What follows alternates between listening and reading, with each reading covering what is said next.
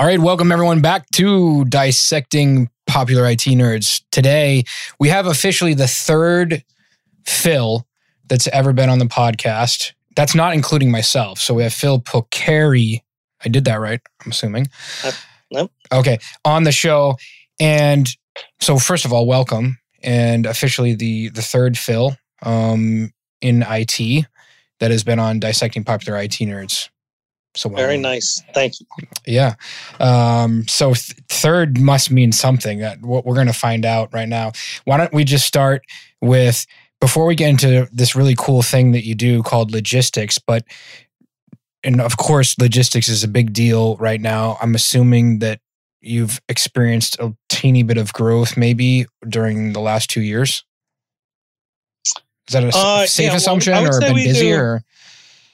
I would say we do more transportation than logistics. I mean, each of our sites, we have a warehouse up, but yeah, we've definitely seen some growth, and even during the pandemic, while kind of was full blown, everybody was kind of thinking everything was just going to kind of crash or slow down, but actually did pretty well, because of how hot transportation was. Exactly. Transportation was exempt. Yep. So, as long as we were able to keep drivers, and which that's always an issue, that we've been pretty good in that aspect. But trucks kept running and kept moving. Do you have your CDL?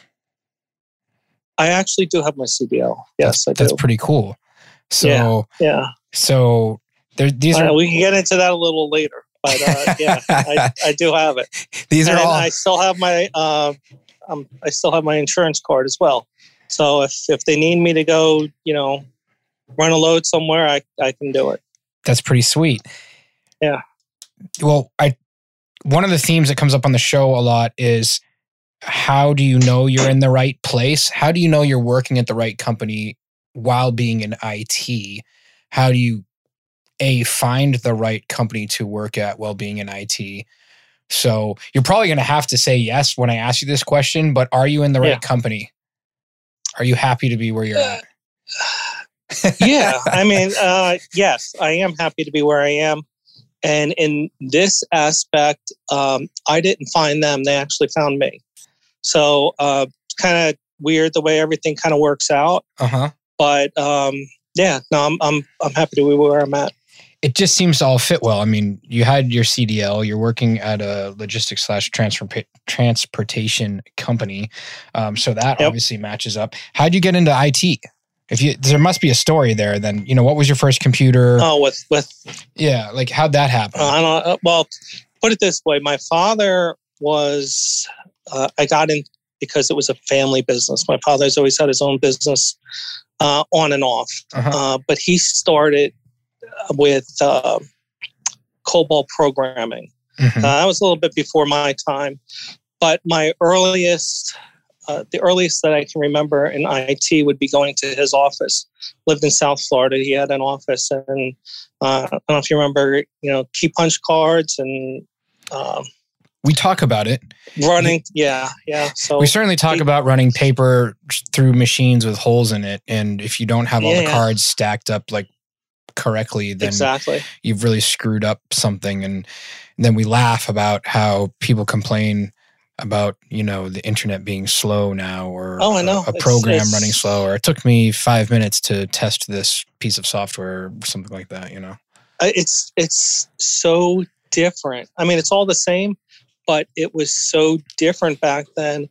And, he had the IBM machines, and he had, a whole office full of, back then they were known as key punch girls.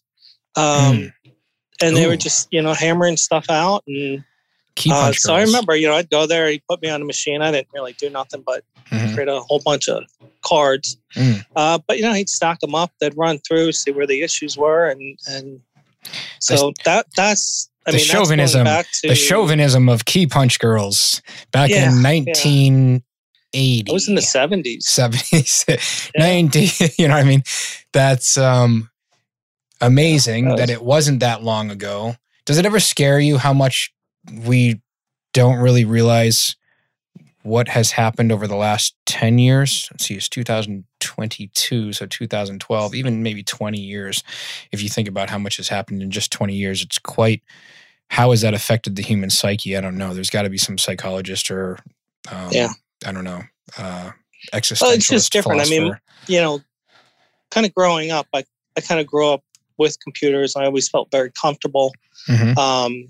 They never really scared me or anything, but I always wanted to get into more of the technical side. I never really had any kind of interest in coding, and any kind of classes I took. It kind of just didn't work for me. It wasn't easy. But the infrastructure side, it just was very easy. Fun. Yeah, but in terms of changing, I remember once they kind of cracked the IBM, they reverse engineered and they started coming out with all the compatibles. I mean, from the XT, 286, 386, 486, and Pentiums, it was just, it was nonstop at that point. It was just like, at what point do we does everything become stable, and it just keeps growing, so. It was fun. It is amazing. I have a lot of fond memories. It's not as exciting now. There's no, like you said, like the Pentium chip came out. Like that was exciting. There was like a CD-ROM, and then there was, I can write to my CD-ROM. That was, a big deal. That was exciting and fun. When they come out with the iPhone 13 now, it's just not that exciting. Maybe the iPhone was exciting. You're waiting for what's next, right? Because we all had our pagers, then we had cell phones, and yes. we were able to text on our cell phones, but the iPhone was completely different. So it's like, kind of, what's that next thing that's going to come out? I'm thinking Elon Musk is going to come up with like mental telepathy or something. Well, he is working on that chip, right? That neuron chip. Yeah, there's got to be some sort of, I can communicate without a phone, maybe. I liked the BlackBerry. That was fun. The Bez server. Did you ever have to manage the Bez server? The server, yes. I never had a BlackBerry, though. Never wanted a BlackBerry. I was lucky enough not to have that. So there is something to be said about the difference between software engineers and infrastructure guys. I find infrastructure guys to be happier. That's just a utter blatant, how do we say, stereotype. I am pigeonholing and stereotyping people, but I find the data center guys to be very, very happy. And the infrastructure guys seem to be high energy guys. Maybe that's because they're not stuck in a dark room coding all day. That's, again, a stereotype. Yeah, that could be. I don't know. I've been around IT a long time. I've seen a lot of angry infrastructure guys as well. So, okay, so let's bang that one out. What makes IT guys angry? End users. I'm supposed to have people have been criticizing my show a little bit. So they, Phil, you got to add in you have to add in a new section.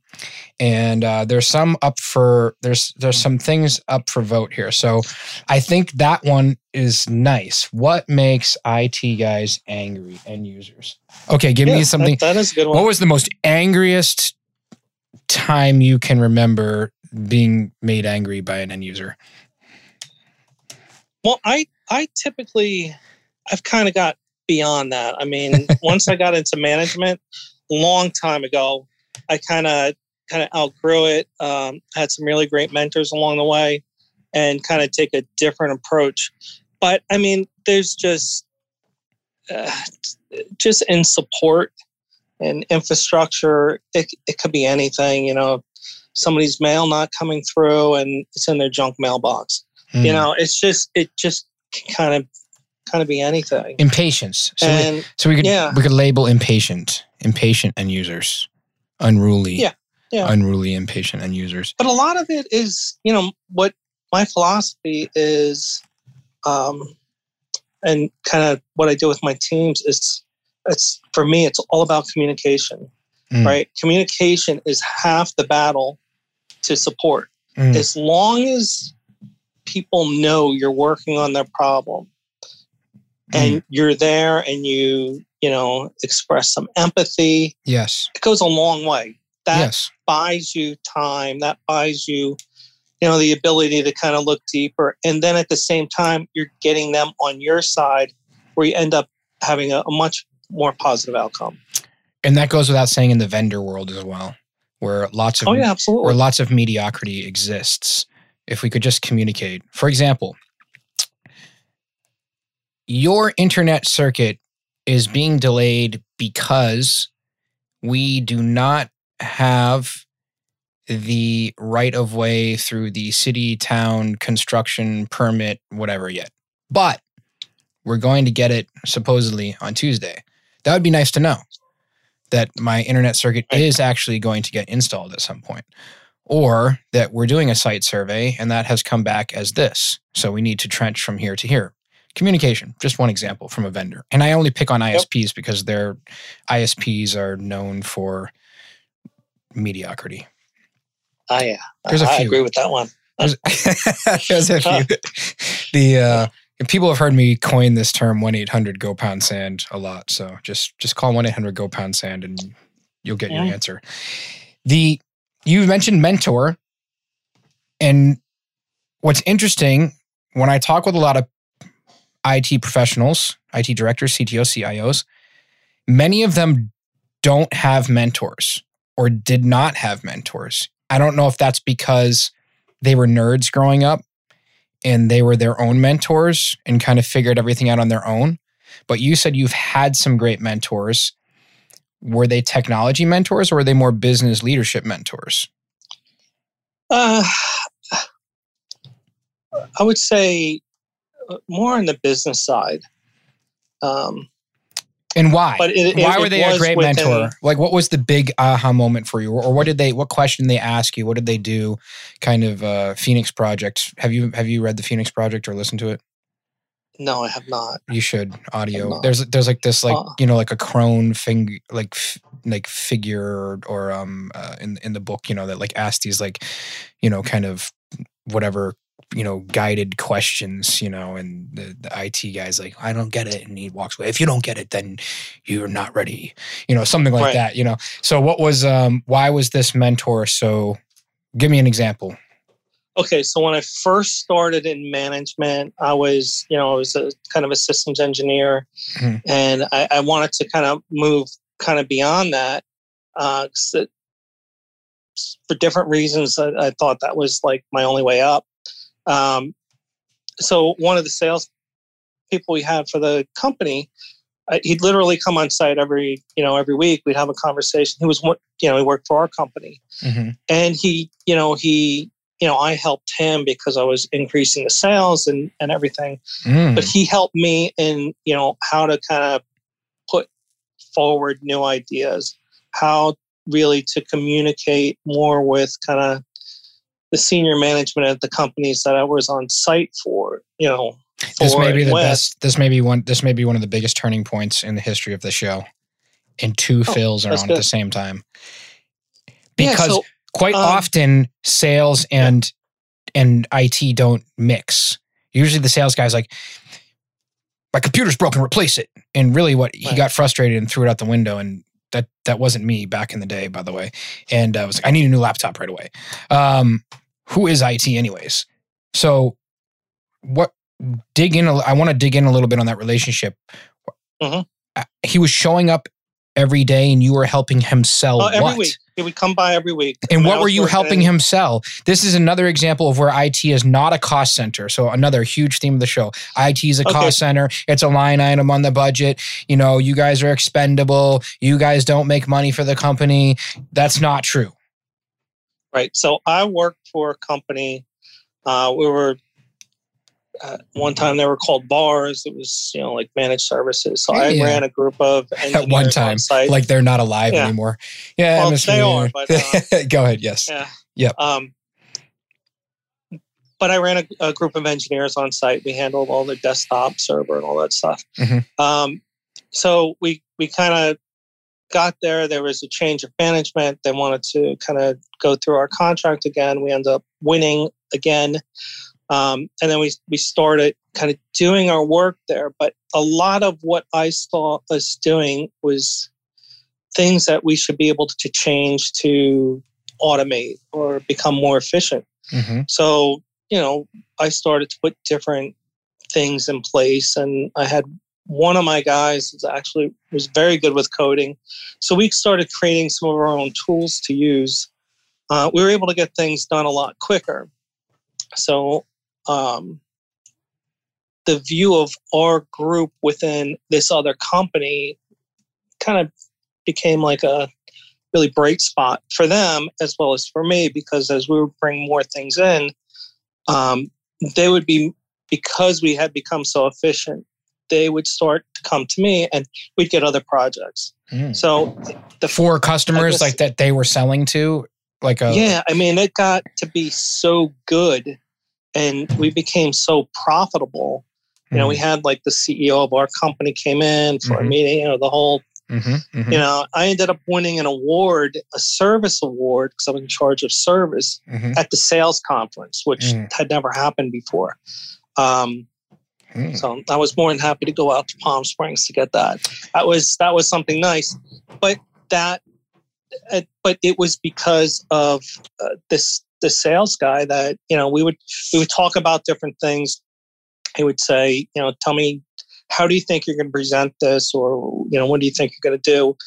Kind of we'd go through that. When we would do quarterly business reviews, that became my responsibility. So, getting me prepared was usually like a 1 or 2 day where I'd go down to company headquarters. I'd kind of lay everything out. We'd go through it, but it wasn't geared to be all technical. Right. It was more, how can we help the business? What are the goals that the company wants to achieve? And then how can we, kind of align the services that we were providing to support those goals? So I love it. Yeah. So that's where we forget. Changed me a lot. Yeah, that's where I think a lot, and this is like, if we could highlight anything on the show, this is where we bridge the gap between the typical everyday IT nerd speak that you might have with your general team to translation into how are we driving the mission, vision, purpose of the business and helping them make money. So how is IT? So tell me, when you go to present and a sales guy helped you translate this stuff, i.e. sell to executive management, sell to the executive roundtable, get you a seat at the executive roundtable, get you an award at the sales conference, which is amazing. Right. What were the points? Is there like a top 5 or a top 3? Like, well, first of all, we break it down into easy bite-sized numbers for the CFO. Number 2, we do a return on investment. Number 3, we show how we've become more efficient and cut back on labor and produced more widgets or blah, blah, blah, whatever it is. Is there like a formula or a special recipe that's pretty easy for you? Like, I bang it out in five PowerPoint slides and this is what we do. No, it really isn't. It was kind of all geared towards whatever customer I'm working for, and really what they're looking for. I mean, I've worked at some places, and with the job that I went to, after that one, I was supporting a number of clients, and they were all community-sized banks. So there, it became very different. So I didn't have anything set. I mean, there'd always be a little bit of kind of what we did, how we supported them. But I spent a lot of time on, okay, this is not so much on what we did as what we're going to do and what they need us to do. So you always have to cover kind of what you did. But I didn't want to always make it. I didn't want to get so granular on that because that's kind of was the day to day, and it's like engineering.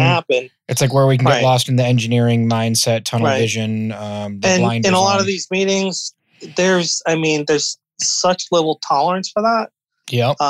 You might have one or two people that are interested in that. Why do you think that is? Not everybody is. Why do you think that is? Because they expect you to do your job and they just show me the money?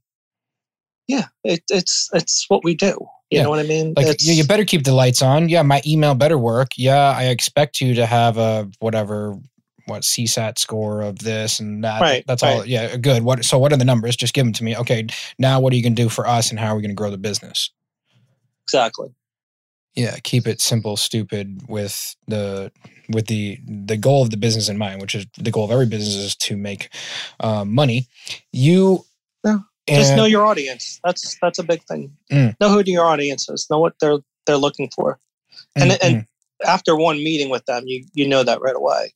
So just based on the questions they're asking you. Then we're going to take a break here. We're going to try this next portion of the show because I've been told to break up the show, and we need to do a special moment in the show called, and I've just thought this one up the other day, which is things we did prior to the internet. So, as a child, because you've been around long enough, and I'm assuming based on, did you use punch cards yourself? I'm guessing you're maybe a few years older than me, but did you ever have to use punch cards? No, I did not. Okay, good. Neither did I. My first computer was an XT. So you're like 8086, 8088. Are you late 30s then? Are you late 30s, early 40s? Oh no, I'm just about mid 50s. Okay. I graduated in 1985. That's when the first IBM PC came out. Okay, right? I graduated in 95. So my first computer was Texas Instruments, like cartridge, Bill Cosby at Texas Instruments. Okay, so prior to the internet, so this is fun for all the people out there listening that may have always had internet. What did you do as a child prior to the internet to have fun? I rode a bike. I don't know. We drank out of the fire. We drank out of the hose in the backyard. Yeah. All the stuff you see on the internet now. Yeah, we blew things up with firecrackers. Yeah, exactly. Let's see, what else did I do? I don't know. Shot BB guns. And I'm just trying to think of what else I did as a child prior to the internet. Played sports, put together teams. Yeah, that's really what it was. We were outside doing things. You had friends. We were always playing whatever sports, depending on what the kind of the weather was. And if it snowed, we'd go out, try to earn a few bucks, shoveling driveways. And, ping pong, cutting grasses in the summer, and just newspaper routes, whatever. Newspaper routes. Right. We read the newspaper. There was no internet. There was no internet. It's shocking to me when I go back and I think about it. The first video game that I can remember, well, first of all, I remember Pong. We had Pong. Yep. And then I remember like my brother's friends, they had an Atari. And when I saw that, I was like, this is like amazing.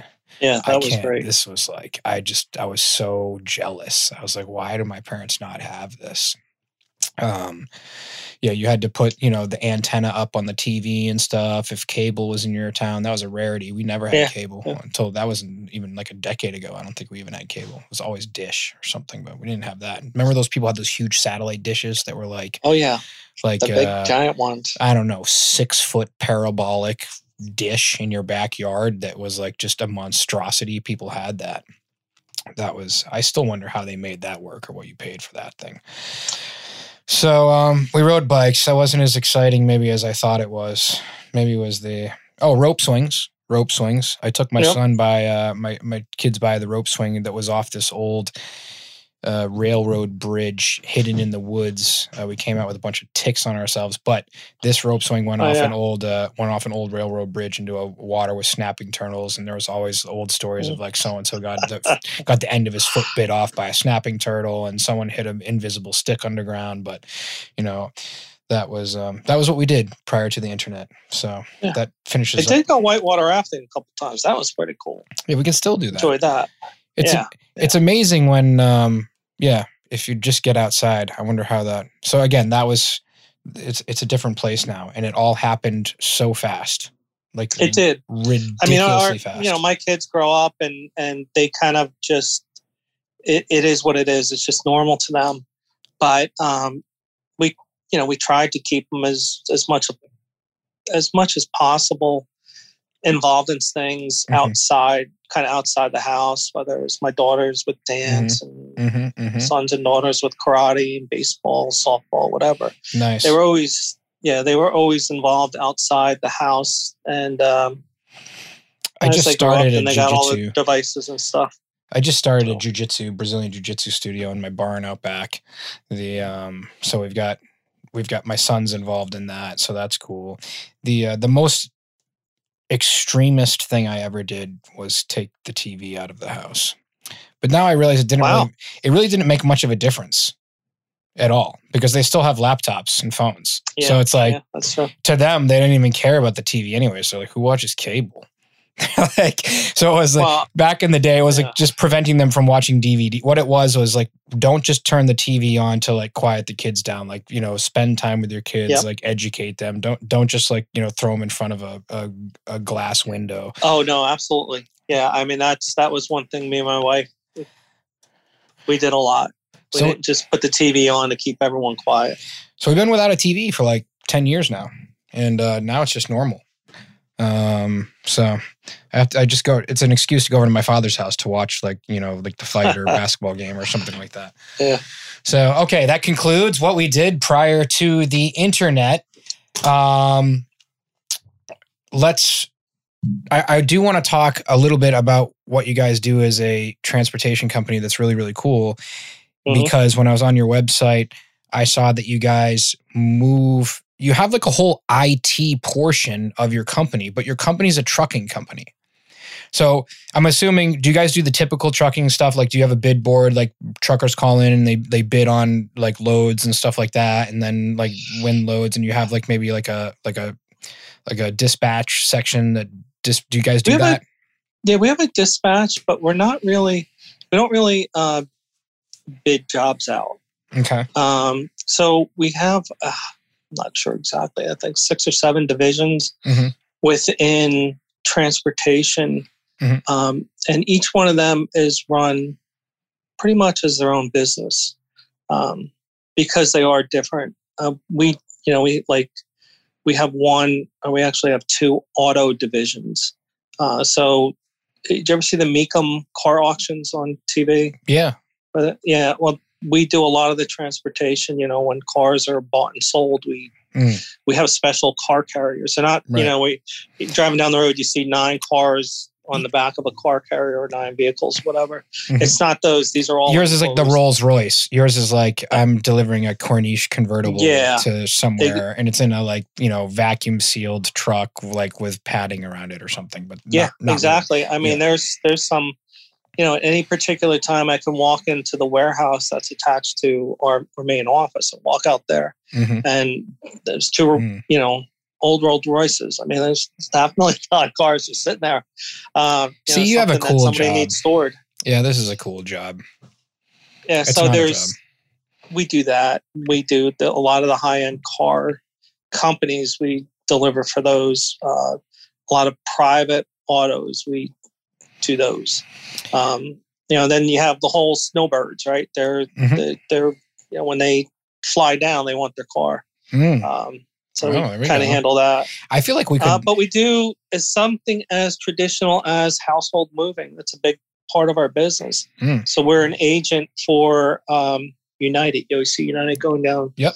But we do a lot of business, and with some of that, part of it's through the government. We work with different moving parts. people. Yeah. So, we're moving families around, and, this is for this time of the year that business is really busy. Well, COVID must have been crazy with that. Now, we do cater to IT directors from mid-market to enterprise level, believe it or not, on the show. And many of them have probably contemplated or do contemplate or are in the midst of or do migrate data centers. Right. Why? And I would think once someone's in a data center, a lot of these data center providers think like, we got them. Like, they're not moving because why would you move? And it's just, you got to move all these racks, and we've got, 2,000 RUs or something. Who knows? Like, no one's going to move that. It's just like you're stuck. Why would someone move a data center? There's some major companies that are moving more than one data center. Mm-hmm. And they'll move them out of one facility, and they'll move them to another. I don't Maybe know. Consolidation, move 7 data centers into 2. Could be consolidation. It could be cost. It could be, they want to diversify locations. Geo redundancy. Right. Yeah. There's a lot of different reasons, but I mean, we have one business that's focused entirely on just moving data centers. So we have, specialized employees. We have trucks that are outfitted to be able to move equipment like that. Team of people goes on site. If you need everything, they can kind of deconstruct it all, and put it back together, where every single wire needs to go, every single. So can you guys take them from step 8 from like, hey, we're thinking of moving our data center. Can you guys, no problem. We'll bring in the network engineers. We'll help you map it out. We'll do an initial needs assessment. We'll talk about unplugging everything, how you move. Will you take it full soup to nuts, cradle to the grave, as they say? Exactly. That's really cool. So for everyone out there listening, I'm giving your company a free plug. However we want to, and maybe we can get you another sales award. Everyone contact Phil. Yeah. It doesn't matter which Phil. If you contact me or you contact the other Phil, you're going to get any Phil that you talk to on this show. We'll get you to the right Phil. That's the. So have you been involved in any of those moves technically, or? Like what's the biggest? No. Okay. No, I mean, for me, I handle the kind of company day-to-day operations. How many guys do you have underneath you? How many like how big is the IT staff? My God, I have 3 people. It is the smallest group I've ever had in my life. Well, I mean, the company itself, we're a company of 400 people. Okay. So it's not, and you should get one more. 300 of them are computer users. Okay. So, we have a lot of drivers and stuff like that. So, we're right size for the company. Cool. I found that in mid-market IT space, so that would be 200 employees, upwards of, I don't know, I probably cut off at 5,000 maybe, that the average end user to IT staff ratio is 1 to 100. That's about right. So you're 3 to 400. So, we could probably get you an extra guy in there somehow. But still, it's 1 to 125. Not that's pretty much it.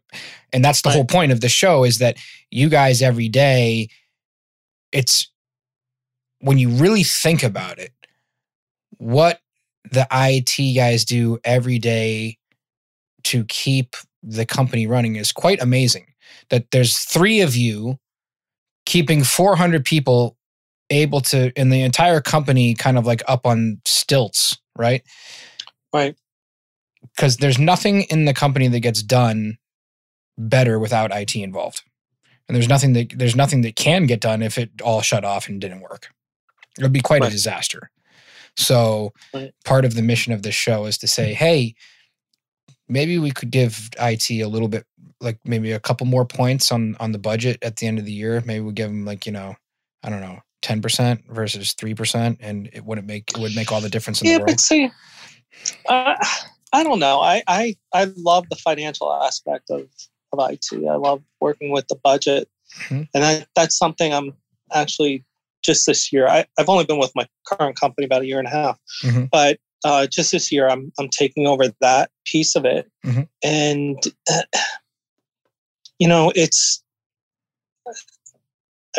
what people always say is, how can I save my company money? That's a piece of it, but it's, how can you make the company money? Yeah. How can I keep the company safe from, right? Right. There's always ways to save money, but saving money is not the focal point of IT.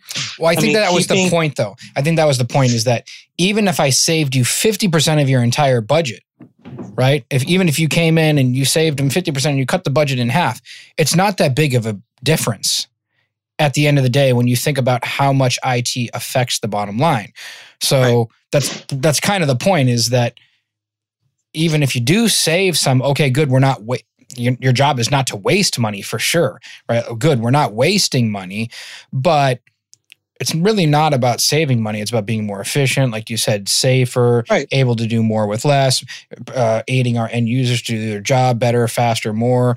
If anything, able to do more with less employee headcount in a certain area, so we can reinvest that headcount into making more money. And headcount's a very unhumanistic term. I don't know why I used that. I think it's because we should never call our people It's like headcount. human capital, right? Yes, human capital. I can't stand employee that. number, human employee number 303. No, end user, end user, node on the network.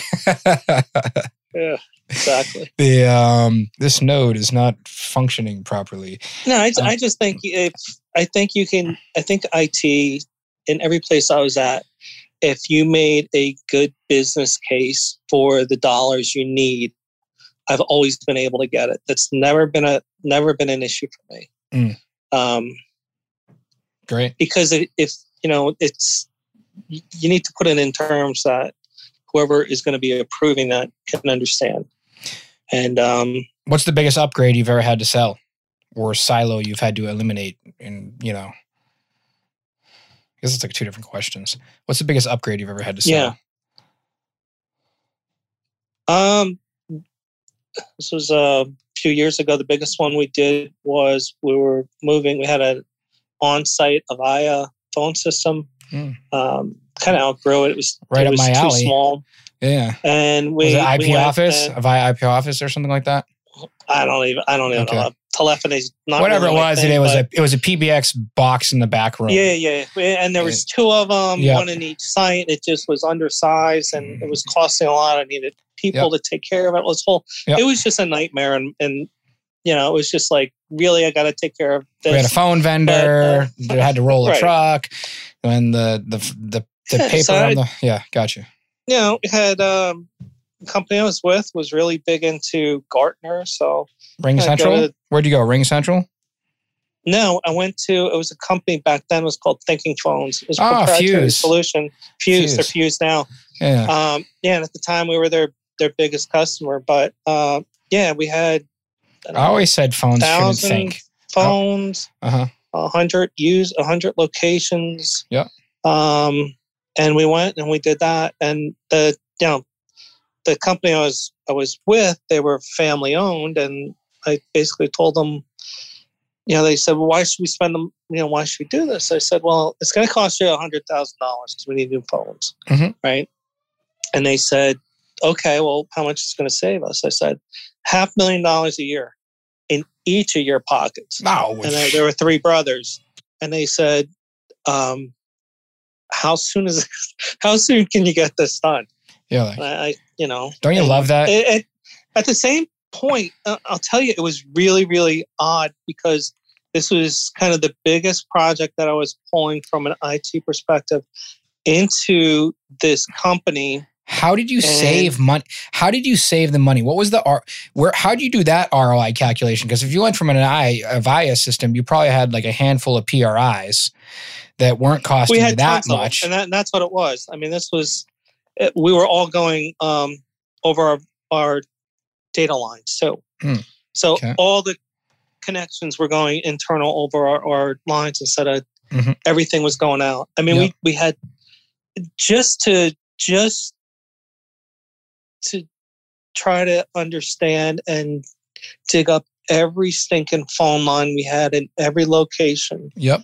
And, we had to keep the ones that were, the burglar alarm, fire alarm. Yep. And those, it was a giant project, but it was also, at that company, started to become bigger than the CIO. And the CIO started having issues with me that he couldn't pinpoint, tell me exactly why. You're making me look bad. The owners started requesting that I would come to them with these projects. And because I saved them so much money, I got out of SunGard and we went to another data center. I saved them, I don't know, it was about $100,000. They were very big on savings because they had so many locations.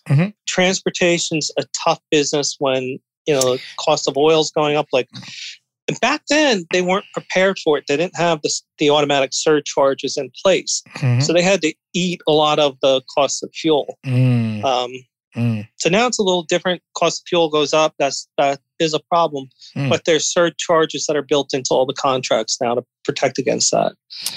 So that would have been a fun. That was a fun project management thing to upgrade from Fuse to. Of course, they gave you their in-house project managers and stuff like that. Fuse was great. I mean, when we met with them, I mean, some of the best negotiation too. For me, I enjoy the vendor negotiation piece of it. I really enjoy that part. Yeah, it's fun. Awesome. So that was actually a great example. I did not expect you to come up with me being an ex-telecom guy. Still kind of, I mean, I still do a lot of telecom, but that was kind of where I first got into technology was a Cisco startup where we were selling, SIP trunking and converting it into PRIs. And that was like 20 years ago.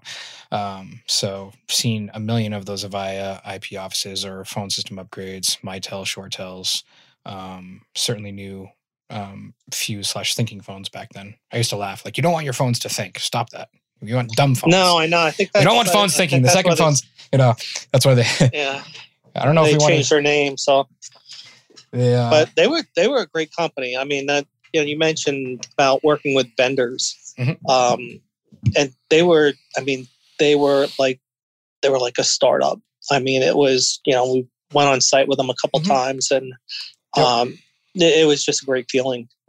Everyone was kind of pulling in the same direction, and it was nice. Awesome. And I try to, any vendor I work with, I try to keep a good relationship, but there's only been a handful that have been really, really, everybody wants to be your partner. And I always say you're a vendor until you kind of earn your way to be a partner, but there's only been a few that have been real true partners.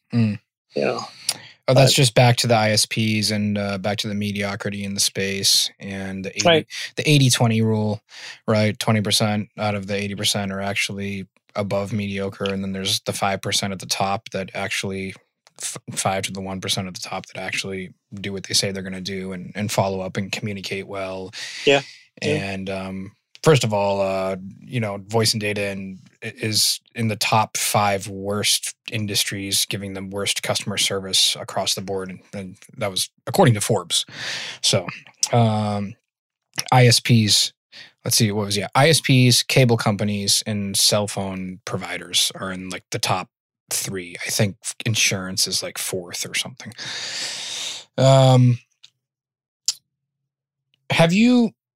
So I guess this final question to benefit the listeners out there. How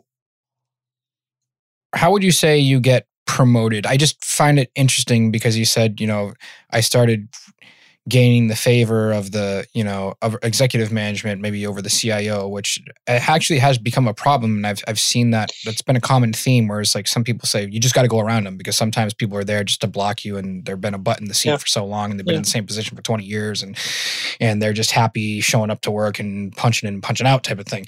So from an IT perspective, for people growing in IT, for the youngsters out there that have had the benefit of the internet their whole life and not the benefit of playing outside and riding a bike, what is your advice to getting promoted and growing in this space?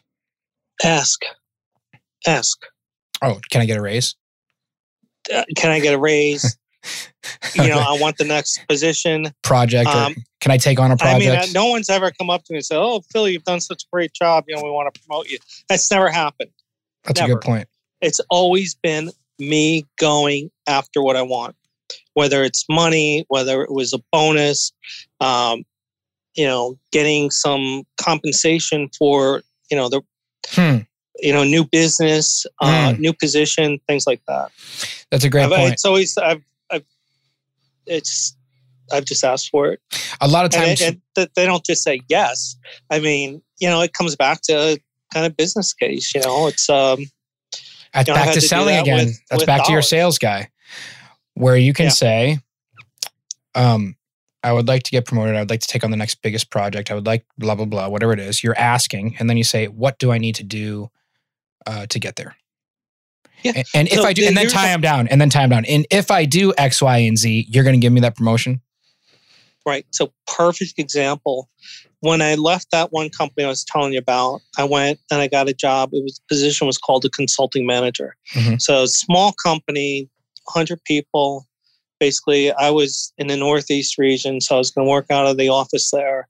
Company's based out of Southern California. Northeast? Really. New Jersey or where in Northeast? Yeah, New Jersey. Exactly. Okay. Yeah, kind of the armpit of the country, I guess. Well, I'm from Worcester, Massachusetts, and I called Worcester the armpit of the Northeast, okay? So you calling New Jersey is a step up. Oh, boy. Okay, I've lived here too many years. Tried to get out. Every time I try to get out, I get sucks you back in. Yeah. Okay. But so they did these like quarterly meetings in California. Mm-hmm. So I go out there for the first one, and there's all this conversation going on, and they say, "Oh, they're making some changes. They need to talk to me separately on the night that everyone's supposed to go out." So I'm like, "Oh, well, this is great. I've been here, a month, and they're going to be telling me why things changed, right?" Mm-hmm.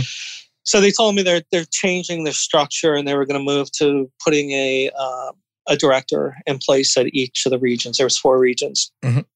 and they said they'd be looking at somebody for my region. Now, the job that they hired me for was a little bit different. It was a little more technical than a director. And I said, "Listen," I said, "why don't you guys hold off on finding someone?" I said, "because I would love to fit into that role." Mm. And they said, "Oh, we could do that." So they agreed to hold that open to see if I would kind of be able to move into that. So it was much more. I mean, it was handling the entire. They wanted us to run this as a business, so it was more than just meeting with the banks and working through IT issues and all the banks that we supported and all that. It was literally running it, and this is where my second mentor came in. Okay, go ahead. Please continue. I'll name him Michael Barrack because this guy was How do you spell his last name? Barrack. Okay. He's CEO of a company. Not only him, the owner of the company, younger guy, Romir Bosu, was his company. Mm-hmm. It was phenomenal what they did for me and having me run. They taught me, they mentored me, mm-hmm. they got me thinking differently and forced me out of my comfort zone. Oh, and you're speaking my language. In less than 6 months, I was promoted to the director of the Northeast. I won the award there for my first year there because I had the top numbers in all 4 areas for the entire company. It was I just broke out at that point. Everything was kind of working. But this is where I was dealing, I hear you on some of your other podcasts and you talk about, the language of business. Mm-hmm. Well, they helped me understand the language of business, especially since I was sitting in some board meetings with bankers. I had to understand it. Mm. And they really brought me through it. This Michael Barrack? Is he the guy that's at, is it Acume Partners now? Acume. Acume Partners? Yeah. Okay, good. I got him. I found him. We will follow, follow you. He became a personal friend and he pushed me. We had one-on-one meetings every week. Mm-hmm. And it got to a point where I just learned so much from him in the position, but also from Romir as being the business owner. Mm-hmm. Romir treated me like the Northeast was mine. Mm. And, whether it was presenting numbers, but I got very comfortable in communicating with all different levels. I think one of the things that seems to come out of here, and I've forgotten this before, and it's a really, really great tip or strategy for growing in your career, is there is no rules. You don't have to follow a resume. You don't have to go to a recruiter. You don't have to do. There's no rules necessarily. You can offer yourself up for free and throw yourself out there, which is basically what you did. You said, "I'm in this role right now. I'll do this other role for free for a month, and if I suck at it, you can hire the other guy. And if I'm really, really good at it, then give me the raise and put me in charge." And they're like, okay, now join this inner circle and we'll get you out of your comfort zone and we'll really, really push you.